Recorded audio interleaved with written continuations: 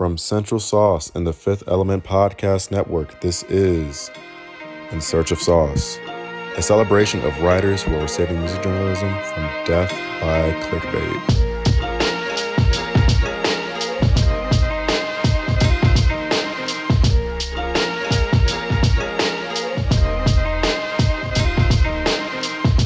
Hi, I'm Tyler Jones. This is my first time hosting and also a regular writer for the Discovery section of Central Sauce. First off, we'd like to have Brandon introduce himself. How's it going, guys? Brandon Hill, managing editor at Central Sauce. I don't really have much to promote myself, just some why we like it on some Discovery music. But also I wrote a blurb on MF Doom for Ryan's newsletter, Post Maelstrom, where he put together a bunch of blurbs from a bunch of different writers. And it's a really, really good read. It's really interesting to get all those different takes from people. So check that out, and you can subscribe to my newsletter through the link in my bio on Twitter at Hoopla Hill. And Ryan. Yeah, this is Ryan Gore, writer at Central Sauce. I feel like I come on here every time and say, I haven't done much recently, but I'm working on stuff, you know. But I promise I actually am working on stuff. But yeah, please check out my Why We Like It on Justy's, what's it called now? Rinse, Repeat, Regress. So Why We Like It, I really love that song. So yeah, one of my favourite Why I Like It's I've done recently. And yeah, I just want to say thank you to everyone who contributed to my Doom dedication. Took a few months to get out, but I'm really glad with the final product. It was really beautiful, and people gave me some really good stories. And it just felt like a bunch of people just discussing their favourite things about Doom, what Doom meant to them. And yeah, if you like Doom, first of all, check out the episode we did on Doom at the start of the year. And yeah, check that out on Post Maelstrom. Awesome. And it's been a minute, but I'm also going to have back our regular playlist, Season Sauce, next week. Look forward to that, and a lot of good music coming your way, guys. So, this episode is a special one, guys. This is a video game music themed episode. The reason we are doing this is for a while now, especially the three of us, we've really talked about music on this video games a lot on the side, and how it's an important year for video games this year, especially Pokemon and their anniversary, 25 years. That is as old as I am. Which Ryan also wrote a good newsletter post on the 25-year anniversary of Pokemon. So check that out, Post Maelstrom. Please, always, and no shameless plugs here. They're just plugs. Accept them. Please. So, instead of what we've been listening to, I want to ask you guys, what is your favorite video game or piece of video game music? So, I think those who read the newsletter know that Pokemon Emerald is pretty much up there. So yeah, Gen 3 Pokemon, I feel like they just got everything right. They got everything right. And the music is just gorgeous to me. They use a lot of horns on that album. It's made it just sound massive all the time. And Pokemon, it just has that sense of adventure that so many games try to capture. But there's something about the innocence of Pokemon Emerald mixed with that adventure that is just unique. And yeah, so Pokemon Emerald is definitely up there. Little Root Town theme forever is gonna just demobilize me for 4 hours whenever I hear one note of it. And I'll get into another video game that I really love. It's soundtrack that I really love later in the episode. But I'll also shout out Mario Galaxy, because I just think that is a landmark for video game music, I feel. Just having a full orchestra packed into a Wii game is just amazing. And yeah, Gusty Garden Galaxy is just, I feel, to me personally, that's as iconic as the original Super Mario Bros. Theme, like World 1-1. Like, Gusty Garden Galaxy is just as iconic. So yeah, shout out those two games. Yeah, and I'm gonna go with, as far as like classic video game soundtrack, I'm gonna do Legend of Zelda: Ocarina of Time.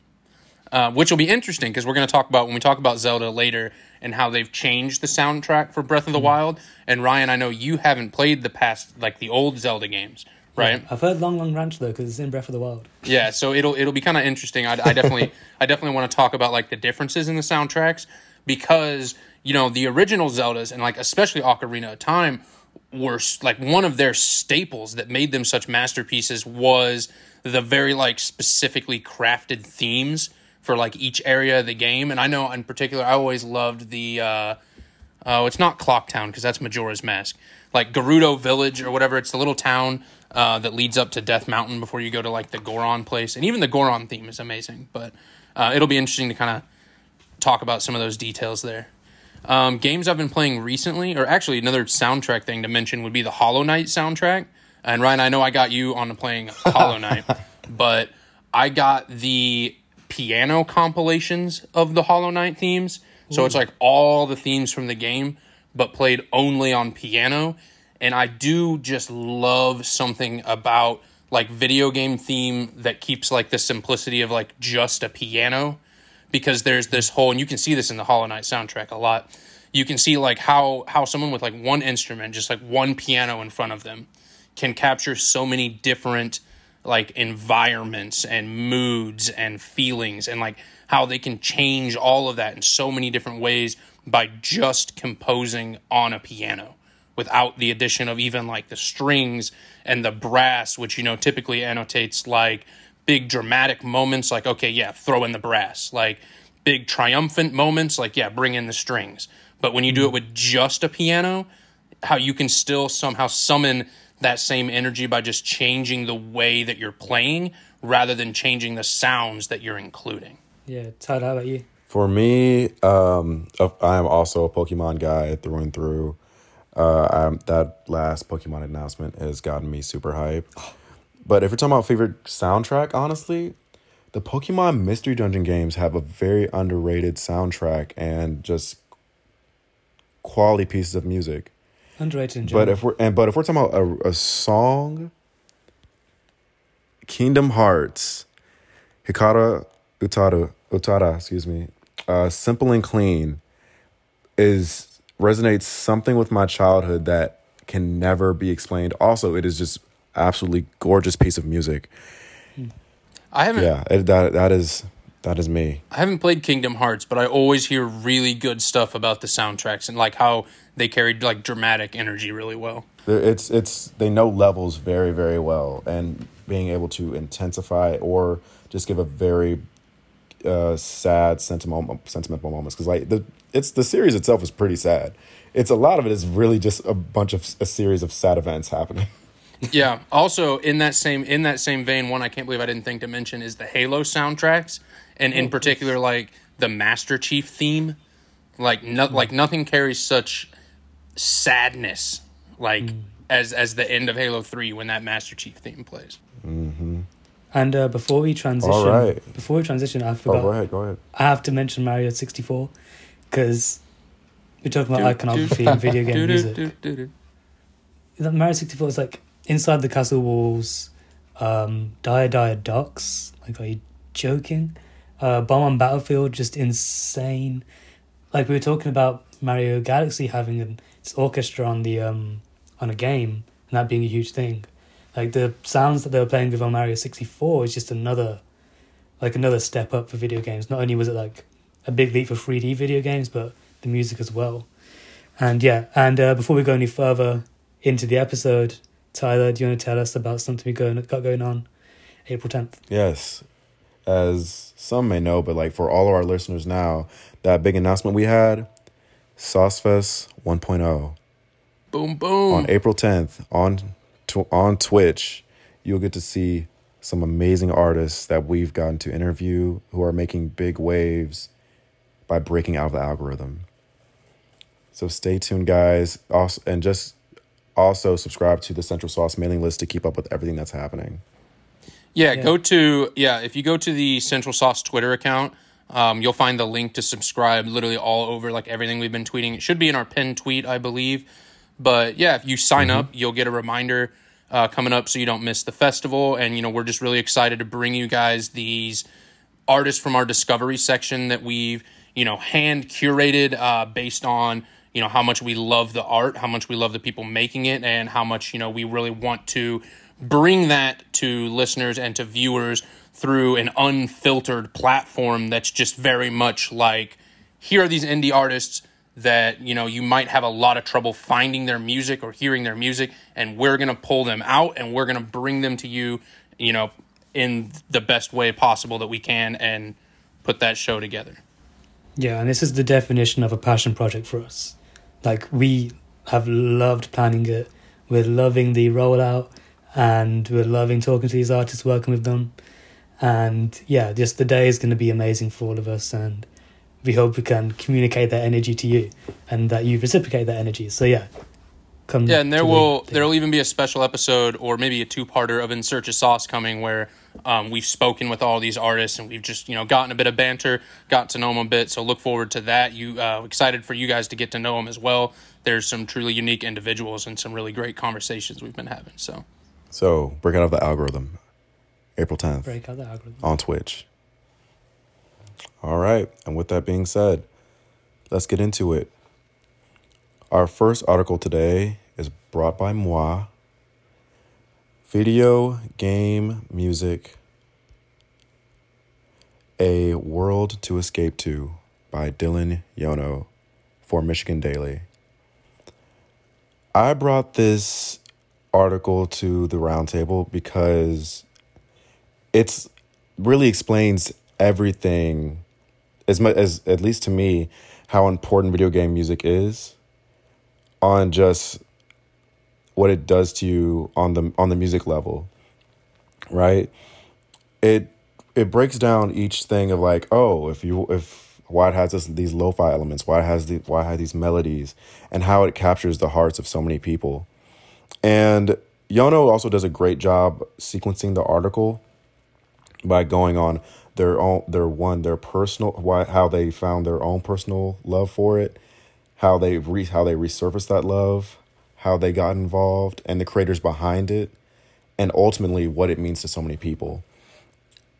And we talk a lot about word choice. I think the choice of wording here in this article, it felt so familiar, like you're talking to somebody, but still was very informative. It also had some really good quotes, and I'm gonna go through them all later. But just to say one real quick before I get y'all's thoughts, is when they were talking about how modern video game music is kind of like breaking the tradition. One of the people they interviewed, Potter, was saying, "I don't see it as a tradition that's dying. I see it as a tradition that's reinventing itself almost. We're just entering an era where all these kinds of styles can be blended now. Blending the old with the new, which is something music does all the time, just bringing it into the digital world." So with that being said, Ryan, what were your thoughts on this article? Oh, I relate to this thing like crazy. Like since the pandemic began, I've been like going back and rediscovering old tracks from games I used to play. And like as the article talks about, it's just a different type of comfort that comes from it. And it's funny because just yesterday, I think, was the 1 year anniversary of Animal Crossing New Horizons. And that kind of marks the beginning of the pandemic. And it's weird listening to the main theme from that. The ba-da-da-da-da-da-da-da. Like that makes me nostalgic, even though it was a year ago. And it was just this weird, confusing It was a long time. year. It's fair. It's been a very long year. But even though it's like a really weird, confusing time, it kind of speaks to the warmth that video games just radiate. Like during the whole pandemic, we've sought this collective nostalgia, like the warmth that emanates from being in a better place. And sometimes that's our past, or sometimes that's the new world, where you get to move to this island and just build a town with a bunch of cats, you know? And like the act of living in that has kind of become a new way to relate to people, as he kind of talks about in this piece. Like he talks about the YouTuber Vapid Bobcat, great name. He makes these like video game music compilation videos, which invokes nostalgia. And he talks about the community around that, and how people are getting through the pandemic because of that. And then he goes on to talk about someone at the Michigan Uni who has made a video game music club where people get to make video games and come together and do that. And then he talks about 8-Bit Theory, who's a YouTuber who I really enjoy. So it was great to see him pop up in this. But how he discusses music theory behind video game music and makes it really, really fun. And the way he makes all these things feel like consequences of each other and feel like part of one big community. And the way when writing this piece, he blends those different worlds into one. I thought it was just brilliant. So yeah, I thought Dylan did a great job this piece. Yeah. I mean, it's specifically too with that Animal Crossing thing. There's an interesting distinction between the way that music can be used to deal with reality and video games can be used to escape reality, and how, you know, video game music can sort of bridge the two. Because a lot of times, like with music, you know, music draws on like real emotion, it draws on real circumstance, it draws on real life. And so usually like with music, you're sort of listening to it and processing things and dealing with things in a real context. But video games provide relief through escapism. They provide relief through taking you away from your problems, through taking you away from like the context of the real world. And now, of course, video games can be used to make commentary on the real world as art, but the music, instead of like giving you like a sort of like processing power for what's going on, the music of the video game kind of takes you back to being the character of the video game or being in that video game world. And Yano really like demonstrated that for me personally right out of the bat by referencing that song from Sonic Adventure Battle 2, the Pumpkin Hill theme, dude, from the Knuckles level. Because the first thing I saw, like when I read that, I was like, oh my God, I haven't heard that in so long. Clicked on that blue link so fast and then was like listening to that. And it immediately just took me back to like being 10 years old with a GameCube controller and doing like PvP Sonic Gym Hunt battles and just jamming out to that Pumpkin Hill song. So it's interesting like how that applied like an immediate relieving effect without having to do anything with the context of what's going on in the world, without having to do any processing of like, you know, whatever difficulties that I'm processing, whatever difficulties that I'm having personally. It had nothing to do with processing any of those, but it was a jump back into that world, into that childhood. And I just, it's interesting to me like how that's a different interaction than what I have when I like listen to new music, or even like listening to music that has a nostalgic effect, like old Kid Cudi albums. Like they have a nostalgic effect on me, but they still take me back to like, oh, that's right, like Man on the Moon really helped me get through like difficulties in junior high. But when I go back to the Pumpkin Hill theme, you know, I'm not thinking about the struggles that 10-year-old me was processing. I'm thinking about like just jamming out and playing GameCube with my brothers. Yeah, it's like, as I said, it's the ultimate escapism. Because you're blending that nostalgia. What's nostalgia within itself, to me, is already escapism, because you're already leaving a moment presently to like go back to a better time in your head. And now you have video game music, or VGM as that's shortened to heighten that experience. And also something that I found interesting once again, I think the sequencing of this article is great, because it goes from like interest to understanding to history, back to interest and why it's important, and it just blends it all together really well. And also, wonderful note is how the 80s Japanese music, once again, after our last podcast episode, is back in the forming of the melodies and harmonies that really inspired Mario and Zelda. Yeah, and I'm really glad he introduced the historical aspect of it, and he talked about the influences that came from it. But something that I've always been fascinated with is having to fit music on the cartridge. I've never even thought about that before. Yeah. I'd never even thought about it. And the way he describes it is so amazing. It's so like how it shapes the music, which then in turn like, so like basically like for listeners who haven't read the article, there is a real like practical issue with getting music onto cartridges with low memory and stuff like that. And it's usually done by not storing an entire song, or, you know, you don't literally store the soundtrack in the old cartridge and then the game just pulls the song out and plays it. It's done in like an 8-bit way, which you read in the article, it's much more specific, but it's done in a more mechanical way that it sort of like plays the music from the sound chip. And what they discovered, the people who are making the music for these games, like the mechanical aspects of that pose so many challenges for creating music by changing the way certain things sound, by limiting he used an analogy where he compared it to basically like playing the music but only having a keyboard with 3 keys or something like that was a similar analogy.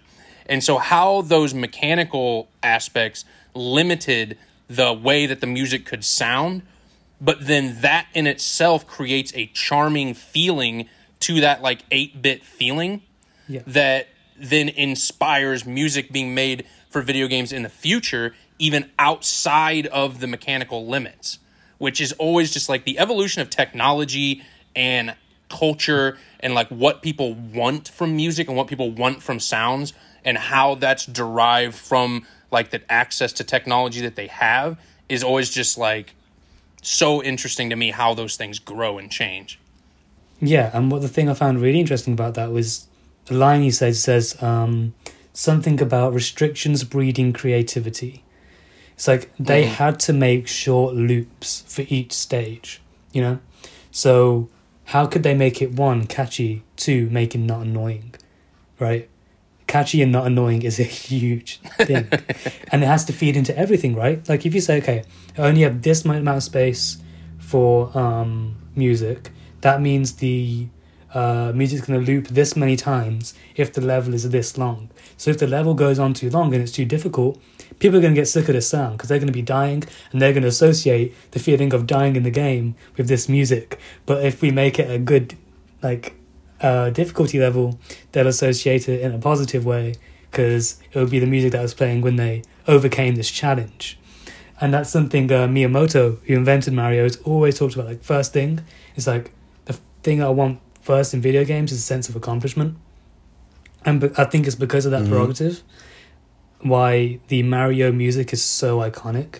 It's because people fell in love with that music because the feeling that came along with it of accomplishment kind of fed into it. So I thought that was a really cool connection that I made from what he was talking about in the article. Yeah, I mean, think about like when you die in Mario, it's like dun dun dun dun dun dun dun dun dun, and I'm like, it's not sad. It's actually quite cheery, even though I was still pissed off whenever I did die.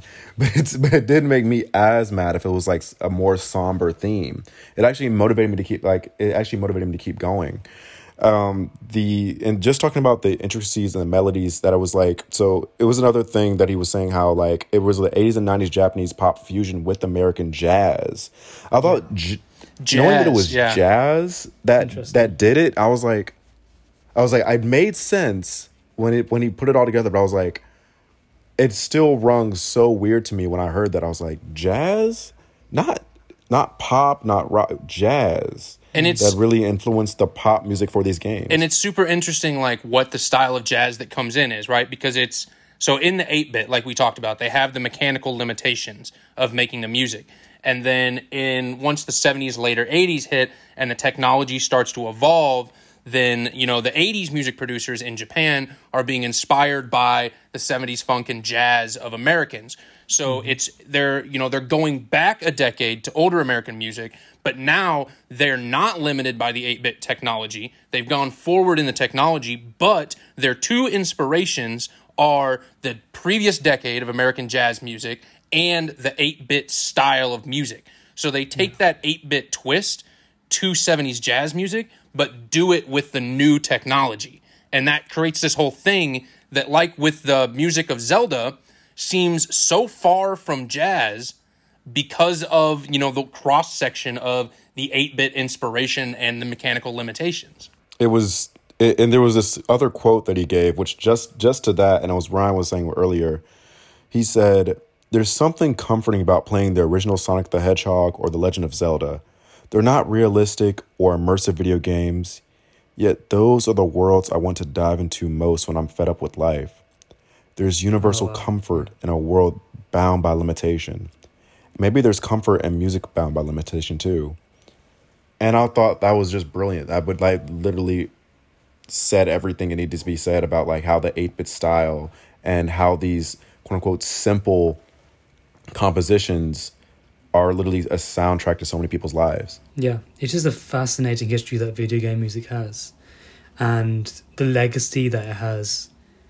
It's just so wholesome in a way. Like people just fell in love with these, essentially, music that was made out of necessity, music that had to be compressed and compressed to hell to fit on these cartridges that had to fit, these huge games on them. But the fact that people found charm in that, I think that's so wholesome. Like it could have gone so the other way, especially when the video game industry was on the brink of just collapse. I think it was late 80s. Before, like prior to the Nintendo console. There's a really great documentary on that too, actually, called High Score. If anyone's looking for a video documentary on Netflix, it's called High Score. It's really, really good. I need to watch that. I've been really wanting to watch that. Episode 3, they do a whole episode on like the evolution of role-playing games, like RPGs. And that was my favorite episode of the whole season, because those are kind of like my favorite style of games. Yeah. But back to the piece, there is a inherently like journalistic nerd thing that I have to touch on in this piece. And it's the fact that like I love the structure of it, and it's incredible that the way this piece is structured exists, right? So if you look at the publication, it's the Michigan Daily, right? So this is a local newspaper. This is not an outlet that's writing a story on video games to an international audience online. This is a local newspaper. It's the Michigan Daily. And it starts off with this beautiful personal anecdote. So I'm like, okay, I'm in essay mode, right? We're going to an essay about this person's experience with video game music. But then, you get several graphs into it, like 3, 4, maybe even 5 graphs into the story before they bring in the local angle. And I'm just imagining, like, as a writer myself, or even like as an editor, having a writer like bring this story to me, like burying the local angle 4 or 5 paragraphs in is not something that you normally do in a local newspaper setting. So this editor, for this story to happen, the personal anecdote with the writer had to be that strong that it goes in front of the local angle and then throughout the piece. So you need not only like do you have this local at the school that the writer goes to, you have a club at the school dedicated to video game music, right? That is a story in itself that you could start with, like at the local university, this video game music club does this, and then you go into your interviews. That is the story in itself. But you then have a writer who has this personal connection to video game music, who could have wrote the essay separate from the local angle, but they bring their own inspiration and their own anecdotal experience on video game music into this other story on the local video game outlet. And they combine them and they format them into this like anecdotal wave of history and personal relevance, and with this through this local club, and then also branch it out to an international standing by going to YouTube to get interviews with YouTubers who have brought like online communities into this video game sphere. So like even just like the way that the structure of this piece exists is super, super interesting when you think about like how local news works and how stories are framed for consumption by readers. Damn. Can you tell that Brandon went to journalism school? I mean, yeah. I mean, actually, I would never be able to tell. Sometimes this was all self-study, right? All self-study. Of course, obviously. Yeah, and then Ryan, I wanted to hear specifically from you too on when we were talking about how they adapt the sound with new technology, but they also like pay homage to the old sound. They specifically mentioned Celeste in the story, which is this sort of new wave of like indie games who have the technological capability to use new platforms, use new things, do all this use this new technology in game development, But indie developers are going back to this sort of 8-bit style. They're going back to the 8-bit sounds, not because they have to, but because they want to, and because they want to take the old art medium and take it to new places. And I know you specifically have loved Celeste, so I would like to hear, a bit about what you think about the music of Celeste, and especially in regards to like how it is a new adaptation of the old Limitations. Yeah, interesting. Okay, so the whole aesthetic of Celeste, if you're not familiar, is that it's like a 2D 16-bit style in terms of the character models, the sprites, and then mixed with like 3D backgrounds, essentially. And I feel like, the main theme of Celeste is about mental health. It's about dealing with mental health, and the game is about this girl trying to climb a mountain. And that's kind of like the metaphor for overcoming mental struggles. And so what's interesting about the music is that they went for a very spacey sound where, I'm trying to put this right, where it's the right mix of comforting and adventurous.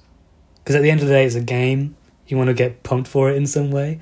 And it wants to feel like it's a big kind of, what's the word, like Odyssey almost. Shout Mario. But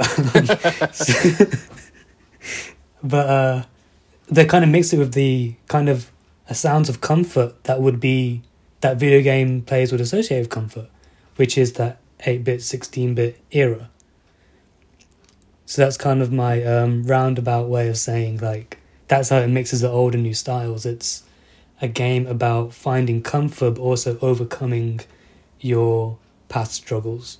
So yeah. Cool. I like this piece just for the way that it encompasses like the development of video game music and just what video game music means to listeners as a whole. It was the great starter piece to our podcast today. And real quick, any more ending statements before we move on? No. There's so many other games I want to talk about, but I know we can't just like go off on a whole bunch of different tangents. Yeah. So yeah, I'll probably this is my last statement before we move on, and I just want to end it with the last paragraph, which was like 2 or 3 sentences from the article. Video game music is more than just one of the greatest forms of escapism. It's a medium that has born melodic masterpieces from the minds of world-class musicians. It's an artist's alley uniting an impassioned community. It is a grand avenue for a great escape. And with that, that is Video Game Music, A World to Escape To, written by Dylan Yono for Michigan Daily.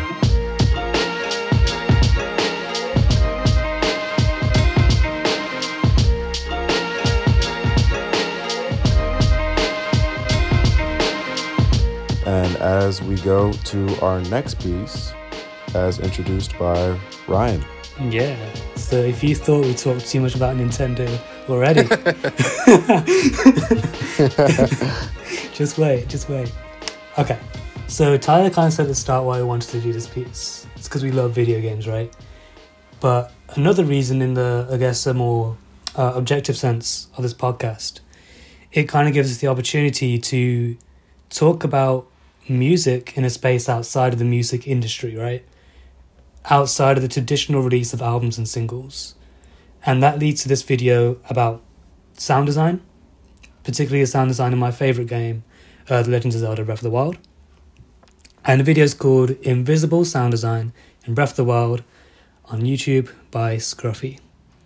So sound design is I have a bit of a spiel here, so bear with me. Sound design is a discipline that like takes a lot of talent and intelligence. Because like as we were saying earlier, like a chime that's meant to be satisfying can be really close to being annoying. And something that's meant to sound like a door opening or something can like be just the slightest touch away from being completely different, like in terms of its sound. So it's really an art form in itself, like almost like a cousin of traditional music releasing. And like to design chimes and effects around general music, like a general music backdrop the game already has, and have it all fit together nicely is like a huge talent.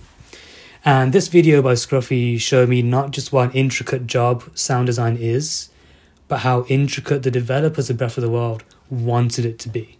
Like the extra steps they took to make it more immersive and more intricate. And Scruffy does an amazing job of taking these little things that the developers do and expanding them so you can see their purpose, how they show the love of the developers, and how they subliminally make you more immersed in the game. And he always makes you feel like these weren't things that they had to do. Like these weren't basic requirements. These are things they did anyway, just to love the game more, basically. And just alongside these beautiful animations that Scruffy does, like this thing's really, really cool to watch. He talks about the invisible details of the game. So the effects that you can hear, that you basically hear so often that your mind basically forgets that they're there. Like those things are the things that become subliminal straight away. Like Breath of the Wild is a huge game that you can spend a lot of time running around this area. So the sound of Link's footsteps you're gonna tune them out at some point, because you're gonna be focused on the music or some mountain in the distance you want to go climb or something else, right? But it's those places where there's so much little detail that you would never notice. And the things that he specifically points out and explains take a massive amount of knowledge and talent for explaining these complex things in simple ways and knowing the theory behind them. But some of them are so minuscule that it's incredible that he even noticed them, like, to begin with. So, yeah, I'll throw it to you guys so you can get into more specifics. So yeah, Brandon, what did you think of this video? Yeah, so what you're talking about with like invisible sound design has a lot to do with like the immersion. You know, the sound design affects the immersion in the game, which then affects the escapism, which as we talked about, like, you know, with video game music, the reason that like video game music has so much love attached to it is the escapism, because it puts you back into the game. You know, it re-brings up those feelings of playing the game and escaping into the game. And it's tiny, tiny little things in sound design can ruin that, can throw that off. You know, a door's closing sounds unnatural. Link's footsteps sound, you know, there's no difference in his footsteps moving from sand onto ice or something like that. You know, if there's no difference there, there's a lack of immersion.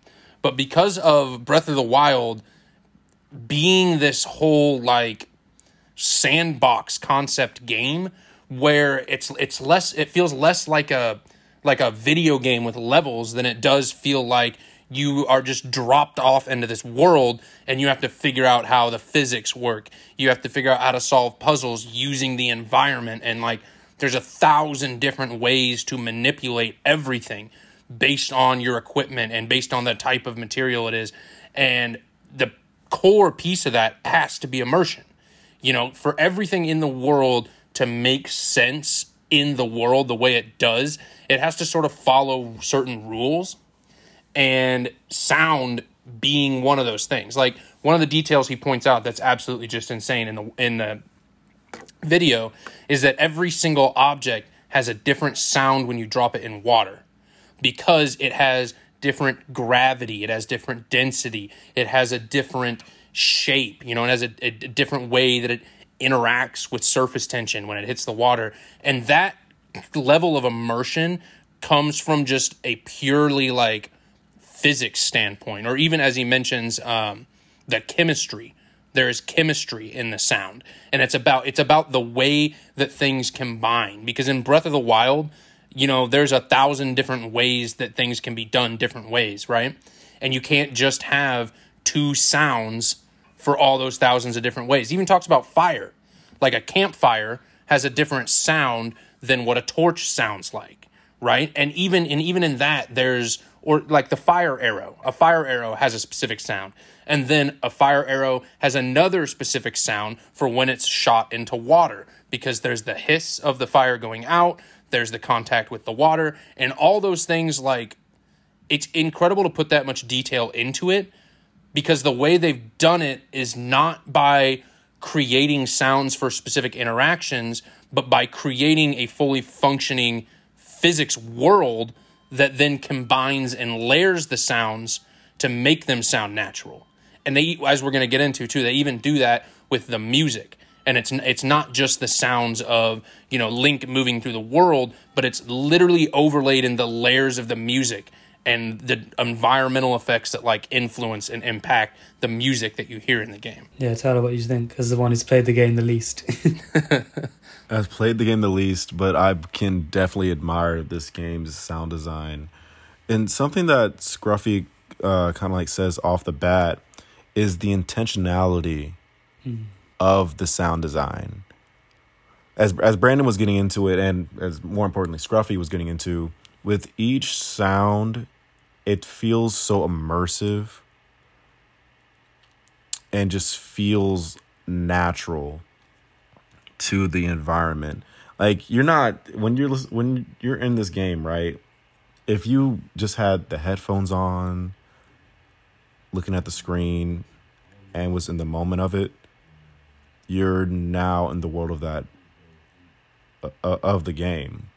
You're blocking everything else. You are with Link on their journey, more specifically as you're making them do their journey. But still, it was absolutely brilliant.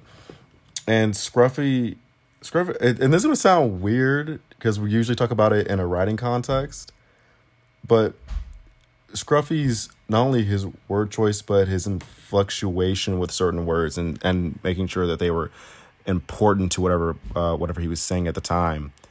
That was a big deal, and he did that in such a great fashion. And video essays are hard because you have to make someone pay attention with either your voice, word choice, and combination of all of those things.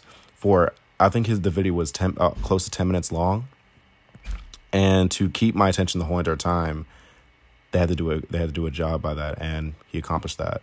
Yeah. That's the thing. Like, the mechanics of making the video are just as impressive as the concept of the video.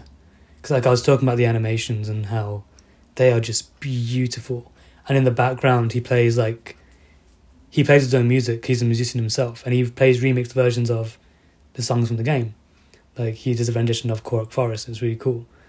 And like you were saying about his voice, how calm he is at all times, and how when he stresses something, it stands out. Like, that's just a natural thing that he can do, and it's just perfect for this type of video, where like the details of this thing are pretty hard to explain. Like, if I tried to explain to you on the podcast right now everything that he was explaining, I could not do it. Like, when he was talking about the field music and how the piano notes play at random intervals and they become desynchronized as the thing goes on. Like, I couldn't explain to you how exactly that works. Yeah, like even as Ryan's explaining it, he's making hand motions that then like the listener of the podcast like isn't gonna even be able to see.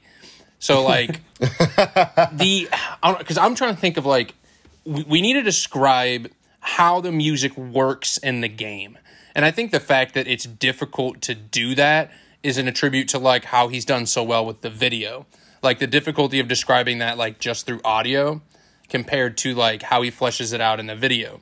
But basically, like, the way that music works in the game is that there's not tracks to the game. There's not really songs that play. The music is sort of a conglomeration of things that are happening in the environment. So like Ryan said, and he demonstrates this in the video very well with actual like music theory, and he shows the sheet music and he pulls it apart. But like the Hyrule Field theme is a collection of like several different like piano progressions that then play at like random intervals, sort of based on like what point the track starts from where you enter the field, from where you leave town, and then things slowly like layer over the field music. Like, as you come into contact with enemies, a lot of games will then like completely replace a track with a combat music track, right? But Breath of the Wild is so immersive because you didn't like, when you come in contact with enemies, you don't leave the field. You're still in the field. So the field track still plays, but then it gets layered in with combat annotations and keys. And he talks about how like there are little chimes that come with a strike, or even like the stronger the enemy is, the more intense the combat music will combine with the Hyrule Field theme.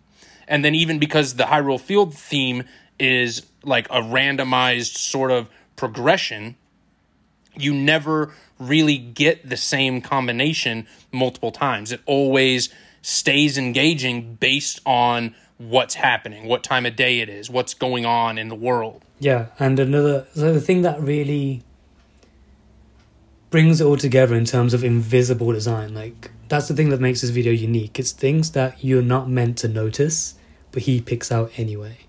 And one of those things, like you're saying, is Brandon, is the notes that play on the next appropriate beat when you hit an enemy.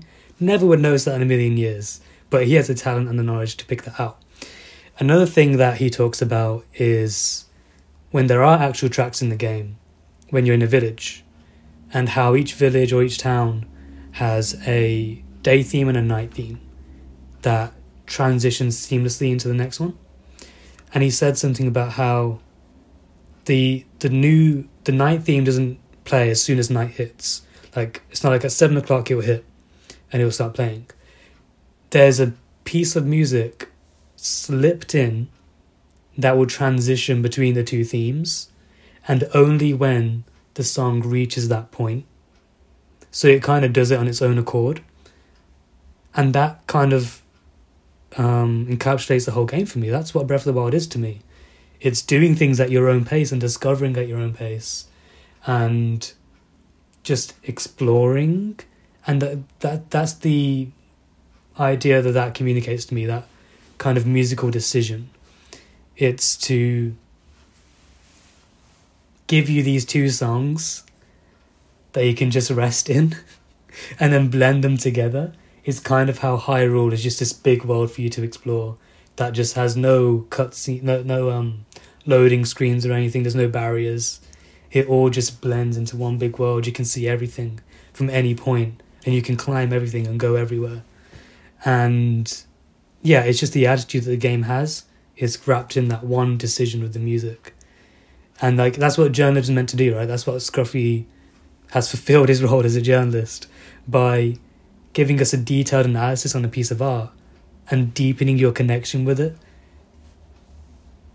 Like, I already loved the game, but this made me love it like 10 times more, because these are things I would never have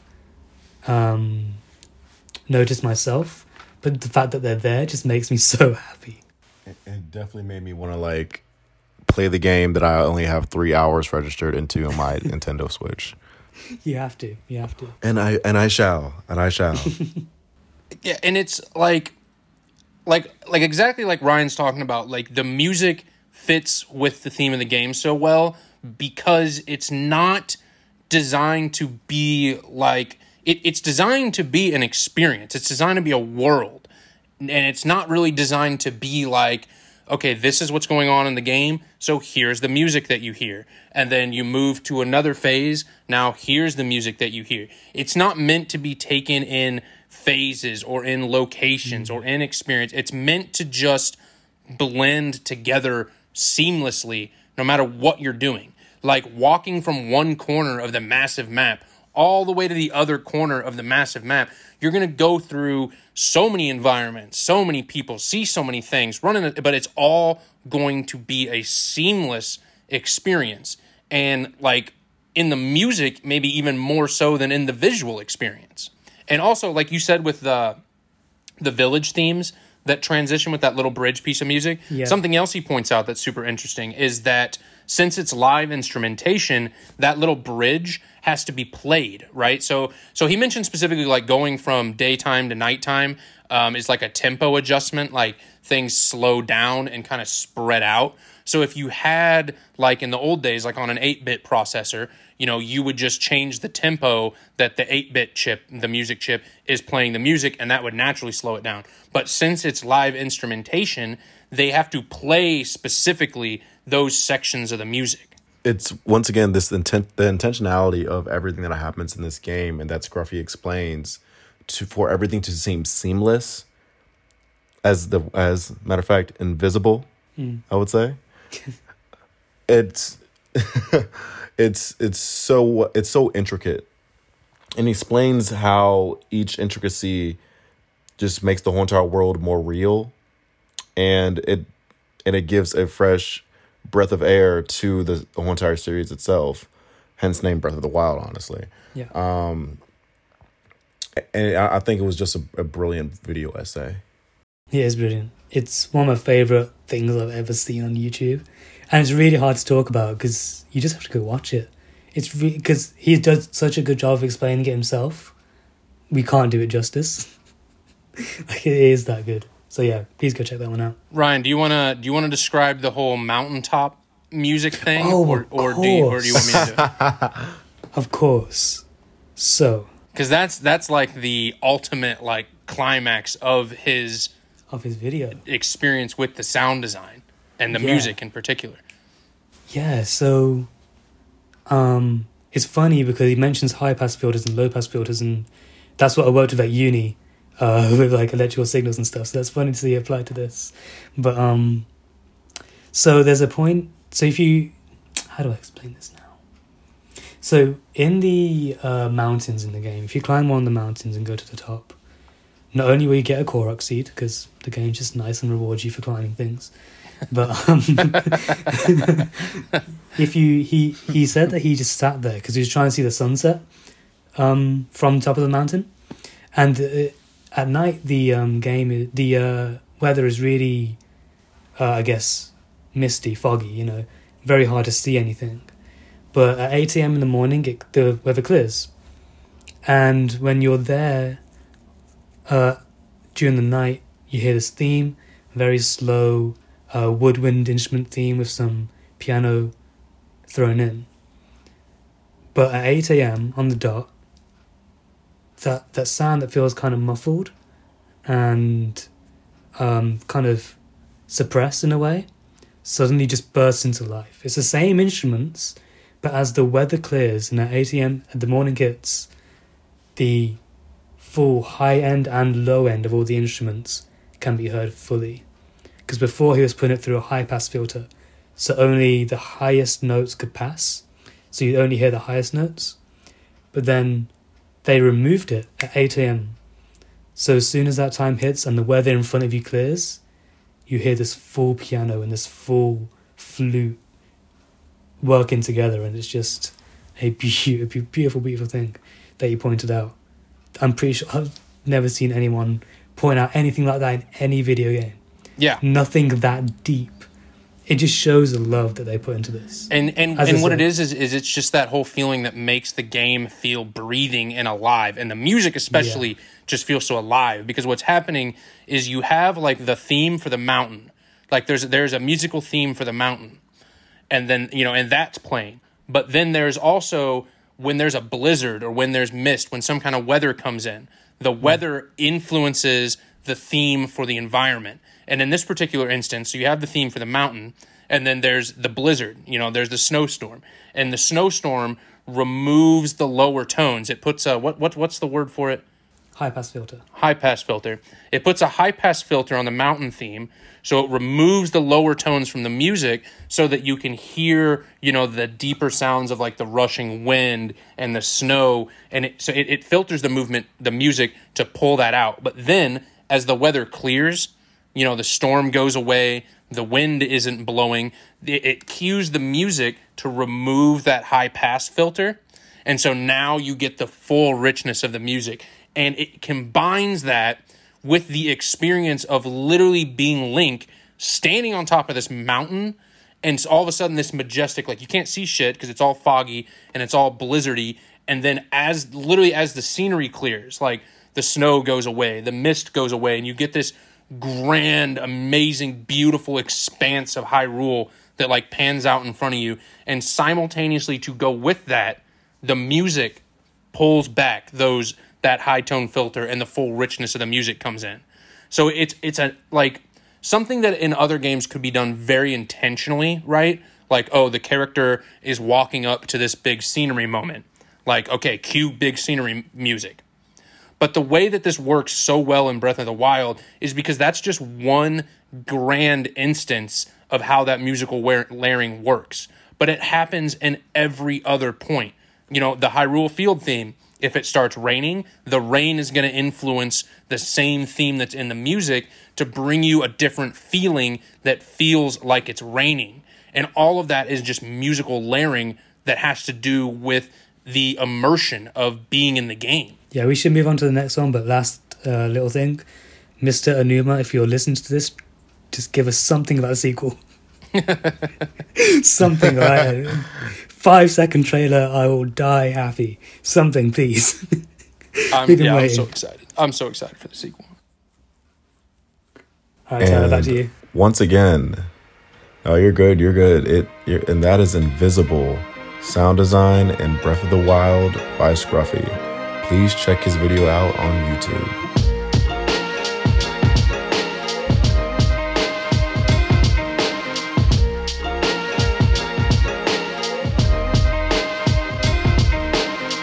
And for our last piece of the day, we have Brandon Hill. Yep. So the only thing I regret about the Breath of the Wild sound design, just one last point, is that they won't be able to make trap remixes of the Breath of the Wild music like they have all the other Zelda soundtracks. Those Gerudo Valley trap remixes go so hard at a festival, or the Temple of Time remixes, man. They go so hard, and you can't do that with Breath of the Wild because there's not like individual distinct tracks. It's so much more of a breathing, living soundscape. I don't know, man. You can make fire slap. A torch sound can have some hi-hats and drums. But all right, yeah, okay. On to our last piece. So my piece is, got to scroll back to the top. Persona 5 review. How Soji Meguro changed game music with the human voice, and obviously it's about Persona 5. Which is, for full context, I have not played actually Persona 5. I've been playing Persona 5 Strikers. I'm playing Persona 5 Strikers because it's on Switch. Which initially I bought Persona 5 Strikers because I thought they were the same thing. I thought it was like a Switch port of the game. So yeah. So guys, if you thought that we were going to move away from Nintendo, no. It's still Nintendo based in a way. So okay, to set up this article, before I get into the article, I've got to set up the aesthetic of the game. Because when it comes to like Persona 5, the aesthetic is everything. And it's everything in the music, and it's everything in playing the game, experiencing the game, the immersion, it's aesthetic. As, I don't think I called out the writer, as Isaac Schutz says in the story, stylish is the number one word used to describe this game. Because every single aspect of it is just like so stylish and aesthetic based, and it really starts in the music. It takes place this like angsty like teenager in Japan, and they bring in this what the writer points out, like one of the main differences is how successfully that vocals are used in the music of Persona 5, and which contrasts directly sort of with what we were talking about with Breath of the Wild, how Breath of the Wild is this very like adaptive soundtrack, this very like it's meant to live and breathe with the game, but Persona 5 brings in these jazz-inspired tracks that then like burst into pop music. So where most games view vocals as sort of a distracting aspect of music, Persona 5 embraces energetic vocals that make you feel like you're sort of playing a cinematic. And similar to Breath of the Wild, though, the recurring themes throughout the game, because for this game has a 110 song long original soundtrack, which is just insane of its own accord. But a lot of these songs you hear over and over throughout the game, because as he says, it's a 100-hour long game. If you're going to be playing a game for 100 hours, you need for music to not get old or tired, like there has to be something in it, right? There has to be some kind of spirit to it.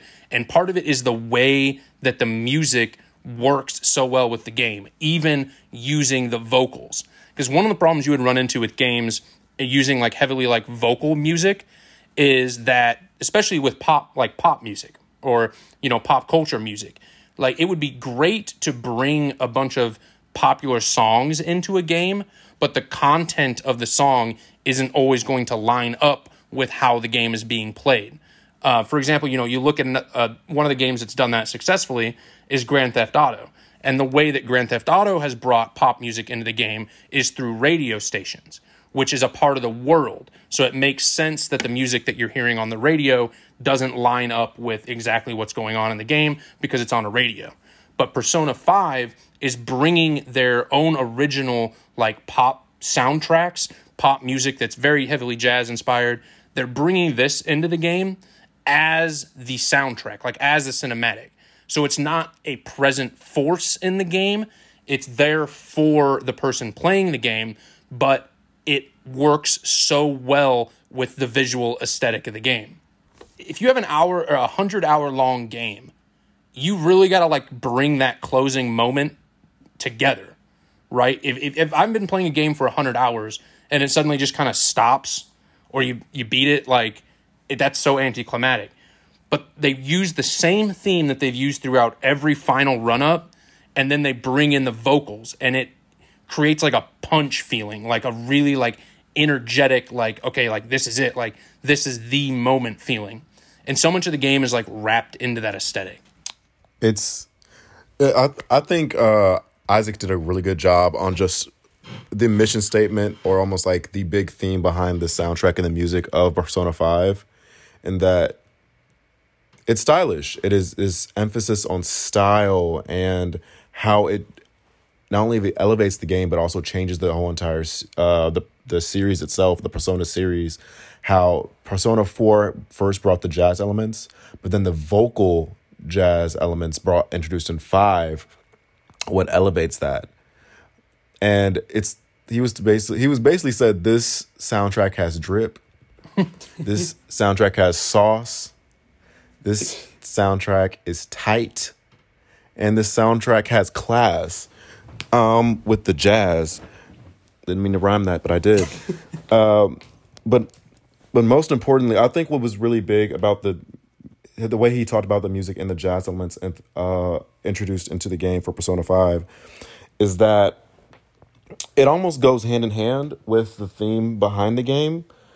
That the fact that you have these rebellious teenagers changing hearts, changing the themes of people, jazz is a wonderful metaphor for that. And that jazz is a genre that, especially originally in its composition, where its whole entire thing is about changing composition mid performance or mid thing. So the fact that you have the theme of teenagers changing people through a course of action, you had also the music changing course, or a genre that was literally changing course, and that's how it's got its name, and how it got its namesake anyway. And I think Isaac just did a brilliant job fusing, going from history to fusion to how Persona 5 just absolutely kills and correlates its themes so well. Yeah. And another thing he did really well, Isaac, is that he used a lot of emotive language in the piece. And that essentially reflects the decision to move away from the instrumental soundtrack for the game. And having an actual person's vocals on there makes the emotion real, right?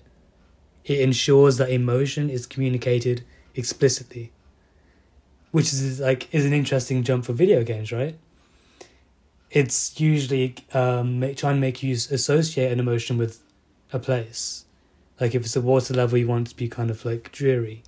But here you have an actual human voice and words that can essentially lay out everything that you need to know straight away. And I feel like that kind of fits the... what's the word I'm looking for? Not like heavy-handed, because that sounds negative. But Persona has like a very out there style, right? A very in-your-face style. Yeah. Yes. So yeah. Even in the game menus, in your face is a good way to put it. Even in the game menus, like when you click start, it doesn't just like pull up a menu. It's like bop, like menu, and then you go to your equipment, and the whole thing like slides, and your teammate and you do a little like somersault up against the wall, and like throughout all that, like the music matches like the texture of it. Okay, I don't know if like should give this out to corporations or whatever, but the shop in Persona 5, I could sit there and spend money all day in Persona 5 because the music is so catchy, the coloration is so good, the aesthetic of it, the style of it, like the sound of it. It's I've never played a game where it's so satisfying to buy like 20 potions like more than you need, like because everything about it is just so inviting. And if they change like the Amazon style to match the Persona 5 shop style, it would be over. Jeff Bezos would win. Oh man. But like this piece actually made me think a lot about Tyler's piece and how this kind of OST can fit into the history of video game music. So you don't hear vocals on old video games because, as we said earlier, there's no space for that. You have 3 notes you can play, you know? So, and I feel like that's kind of a tradition that video games carried on with, right? It's like instrumental backgrounds just became the default, essentially. So yeah, I started thinking about games that used heavy vocals in the OST, and I couldn't think of many. Mainly because like my video game knowledge isn't like crazy expansive like a lot of people's. But the only things I could think of were, I think, Sonic Heroes. Sonic Heroes had a lot of songs with vocals on them. Like the main Sonic Heroes theme is really catchy. Sonic has actually had a pretty nice tradition of doing that. I remember when you said that, I had like a fever dream flashback also to Sonic Adventure Battle 2, the same game with that Knuckles theme. The very first level of it, Sonic is like skateboarding through the city, being chased by like a military truck, and the song is literally called Escape from the City, and now that's going to be stuck in my head for the rest of the day.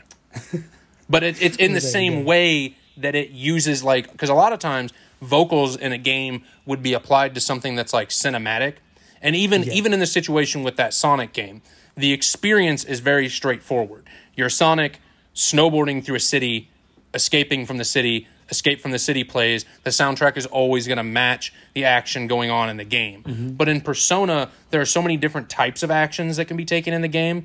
Like, as he mentions, like, you literally can just live the life of a Japanese high schooler, studying for exams, hanging out with friends, going to the coffee shop, going to the restaurant. There's such a variety of actions that can be taken that there needs to be a 110-song original soundtrack to match each song to the environment that's being experienced and that's being that's going on in the game. And also, just like Breath of the Wild, it's very seamless. There's not like hard starts and stops to songs, really. I mean, there is like one track goes to the next track, but all of them so very much like fit the aesthetic that it's very natural when the shifts happen, even visually. Like as the visual shifts, the music shifts to go with the visual. Yeah. That makes a lot of sense. And like the fact that it's all pop songs, like that makes sense. It's about a group of teenagers. Like it just fits with the world of the game. Like the fact that it's, everything just seems like it wants to throw everything at you at once. And it just fits perfectly. The use of vocals is just so interesting. Like I'm really excited to play the game because I think that's just so, like, it's just so different to anything I've really experienced in games. Like, because I feel like that tradition stuck because where do the developers want your focus to be? Of course, great songs would be great, but at the end of the day, is that a distraction from the main story? Is it a distraction, like, especially for, I guess, fast-paced, like, platformers, which I tend to play quite a lot, is general pop songs being in the background going to fit, you know? So I thought it was a really interesting way to set up a game. And I'm sure it's been done before, I'm just, like, not knowledgeable enough, but still. But I also think, like, it's funny because when I think of vocals in a video game, the two things that came to mind were Sonic Heroes and New Super Mario Bros. DS. You know, and you had those bats in the background, and like the Goombas would like sing along to it. That was the first thing that came to mind, so I just thought it was funny. I've noticed too, even in Persona 5, sometimes the characters will like hum along to the music, which is like a really funny, like almost fourth wall breaking thing. Yeah. Because like I said, like not like in GTA. Like in GTA, the music is literally playing on the radio. That's not what's happening in the game. The game music is there for the player of the game. But still, like every once in a while, they'll hum along to it, and you'll catch yourself because you know you were humming along to it too. Or like literally, like even when I play the game, like it's so much like not even just about the gameplay. Like, it's not like, oh, I want to go play Persona 5 because I'm, like, really excited to run around and do the hack and slash gameplay that's in the Strikers game, which is good. It's fun gameplay. but it's like, I want to play Persona 5 for the whole thing. Like, I want to sit there and I want to listen to the music and sort of like bob my head while I'm like assigning my skill points and whatever. Like, it's the whole thing to it. And what you said about like how it's trying to hit you with everything at once is like a real, like a nice way to describe it, because you even like, that's even in the identity of the music, because there's like, in Strikers, the gang of kids is like traveling Japan in an RV, but the RV is interior designed to be themed like a 60s diner. So it's like got bar stools and like checkered floors and everything. And like even that aesthetic is, so they try to take the 60s diner aesthetic, and they're like, okay, now how can I blend this with 70s American funk and 70s jazz mixed with the 80s and 90s Japanese spin on the 70s and 80s American funk, all while making it fit this 60s diner theme. And then do different variations of that same track if it's noon, if it's evening, if it's night, if it's morning. Because each time these themes, also sort of like in Breath of the Wild, how they change throughout the day, the themes change depending on what's going on. And since it's live instrumentation, you know, they didn't just speed it up or slow it down or, you know, pop another digital layer in there. They literally replay the music. And it's so close to the original theme that you recognize it and you get the, like, the pace with the original theme, but then also, like, whatever touch that they've adjusted it to reflect what's happening then reflects that same feeling, because you settle into the familiarity of the theme and then adapt to the twist that they put on it. It was just style. It was just great stylish music that I think that I really enjoy. And then he broke it down very simply on like why it's important for particularly this game in the series. Yeah, and I thought it was funny that it was jazz influenced, just like the first video game music of the 80s in Japan.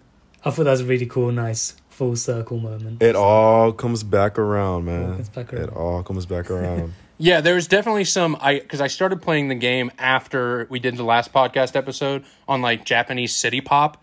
So, and I really was like enjoying like how much I actually liked the city pop. I had like been listening to that, and then I played Persona and I was like, oh my God, like this is so, because it's in that same vein where it's trying to capture that feeling. And it's Japanese music that comes from the inspiration of that 70s and 80s American funk. So it is in the same vein as City Pop, which made it like perfect timing for the game to come out right after we had done that City Pop episode. Cool. Any ending statements? Not from me. Shout out Dark Souls music. Just got to get that off my chest. I didn't say anything about the music of Dark Souls. Those games. Dark Souls music is depressing. It is depressing. I'm just going to make my one point on it. The whole game, there's no music. There is no soundtrack to a majority of the game. The music only soundtracks the boss fights. And part of that makes adventuring through the game feel very isolated, very lonely, very disconnected. It reflects the state of the world. And then when you get these boss fights, this big, grand orchestral music comes in to annotate like how these bosses that you're fighting were once literally like gods, or they were kings and emperors, and they bring in these grand orchestral compositions that then will like threaten you with like the power and like ambiance of the boss that you're fighting. That's it. That's my one Dark Souls point. We did the video game episode. I had to get it off. It's still depressing. Still really depressing music, especially when you die. It's even more depressing if you actually go into it and learn about like the stories behind the characters. It only gets more depressing. It's not just that's not then at that point it's not depressing. You're just in depression. You are now depression. Well, let's lift the mood and talk about Wii Sports music. Shall we sports music? Hey, Tyler's article mentioned, or was that something else I read? Somebody's article mentioned the Wii menu. It was mine. Yeah. Oh yeah. The perfect composition, man. Perfect composition. Yeah. I wonder if there's any intersections between like 8-bit video game music composers and like commercial jingle composers, because they're working with very similar materials. Very similar, like, you know what? You have to make extremely simple, catchy not annoying sounds like that can loop. That's interesting. That's a good point. That is really Which interesting. hopefully we can do a part 2 for this. And We got to do a piece on Central Source, man. I think there's an interesting piece somewhere in there with like the Central Source kind of philosophy about a video game music. I think that's something we can do, at least an interview or something. Yeah, and I've been Something. reading and listening to so much about like specifically like the Japanese funk and pop influences, and Like, Japan. You know, Japan really drives a lot of the traditions in video games, including music, like we were talking about, like with Nintendo and that 8-bit. A lot of that. So, like honestly, if you think about it, a lot of traditional like things that are done traditionally in video game music are done that way because that's how they were done in Japan. So, you know, Japanese culture, even if America is now, you know, putting out a lot of these AAA games and these big, huge corporations behind these games, a lot of what the consumers want is still encouraged and inspired by the Japanese culture that encouraged and inspired the original video game soundtracks. Yeah, and true. Japan has my favorite games. We just talk about Nintendo for like an hour and a half. So This is a Nintendo podcast. This is a Nintendo podcast. But I'm interested to know.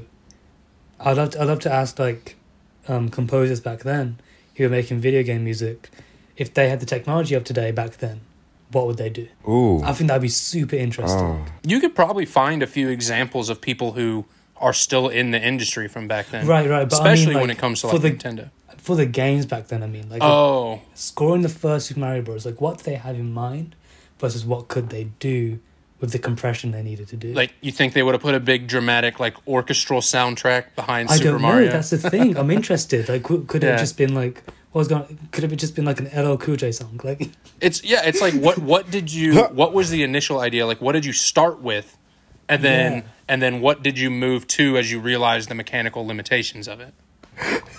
Wait. And When he mentioned LL Cool J, I have to get this off. I now saw Mario singing Headsprung in the most crazy club scene with Luigi, like with dancing lights. That's all I gotta say. Because what the hell? I'm confident that video probably exists somewhere on the internet. I'm sure in some corner of the internet. But Someone do it, please. also, I want to know the difference between console video game music and computer video game music. Because early computer games wouldn't have had the limitations that the processing, the chips and cartridges had. So did early computer games bring in, you know, more inspired music by the 8-bit thing? Or did they try to do their own thing and take advantage of the processing power on a computer? yeah, that's interesting. Especially because you had like a similar thing going on with handhelds and consoles. Because in say Pokemon Red and Blue released 1999, right? 25. I can't do maths right now. 1996. Yeah, and around that time, Mario 64 and Ocarina of Time come out, and think about just the aesthetic of the two sounds, right? And now what a jump that is. So there must be another jump to PC at that same time. That is interesting. Yeah, because there's definitely, in a handheld game, even today, like even with modern technology, a handheld game with huge, grand soundtracks would feel weird. Like a handheld game, you think of like the 8-bit inspired soundtracks or the Nintendo sounds like that. Yeah. Well, that's why it's so crazy that the Switch exists. Because, sorry to go to Nintendo, like... Yeah, because it's promise a we blend. can criticize them sometimes. They're a massive corporation. But it's crazy that we can play something like Mario Galaxy just on a handheld now. That's a full orchestral score on a handheld. That's crazy. So, like, the technology is just going to crazy places and, like, yeah. Just thinking about the history of the whole thing that we've been talking about. Just amazing how far it's come. Even though it has been 40 years, still. It's impressive.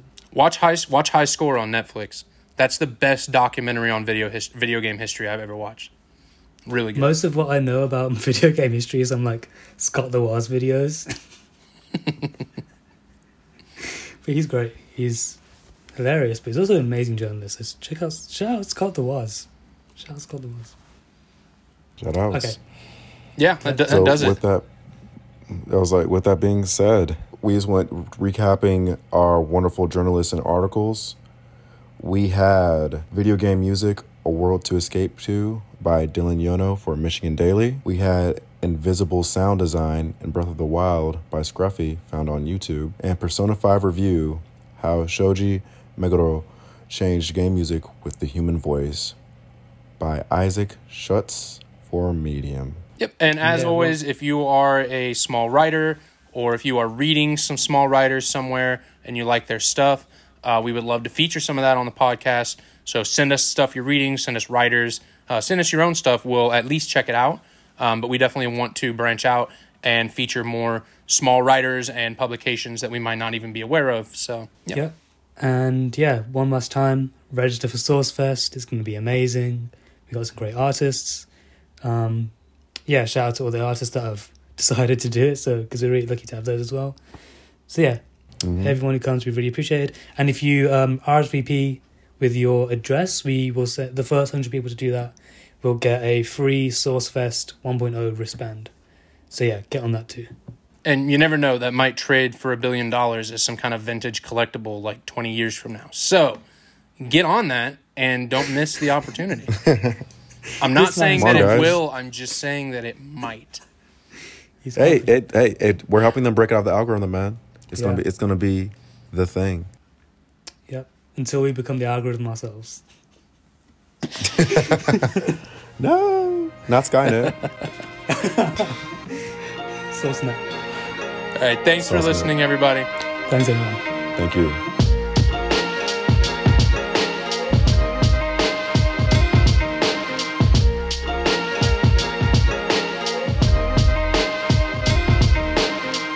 This episode of In Search of Source featured Ryan Gore, Brandon Hill, and Tyler Jones of the Central Source Creative Collective. The episode is edited by me, Charlie Taylor of the Fifth Element Podcast Network. Music for the show is functioned up by Basti. Place at Chill Up Records for the ability to use. This has been a Central Source and Fifth Element Podcast Network production. Thanks for Basti, Chill Up Records, Central Source, Fifth Element, and content covered in this episode can all be found in the full show notes below. Thanks for listening. Hope to see you next time as we continue our search for Source.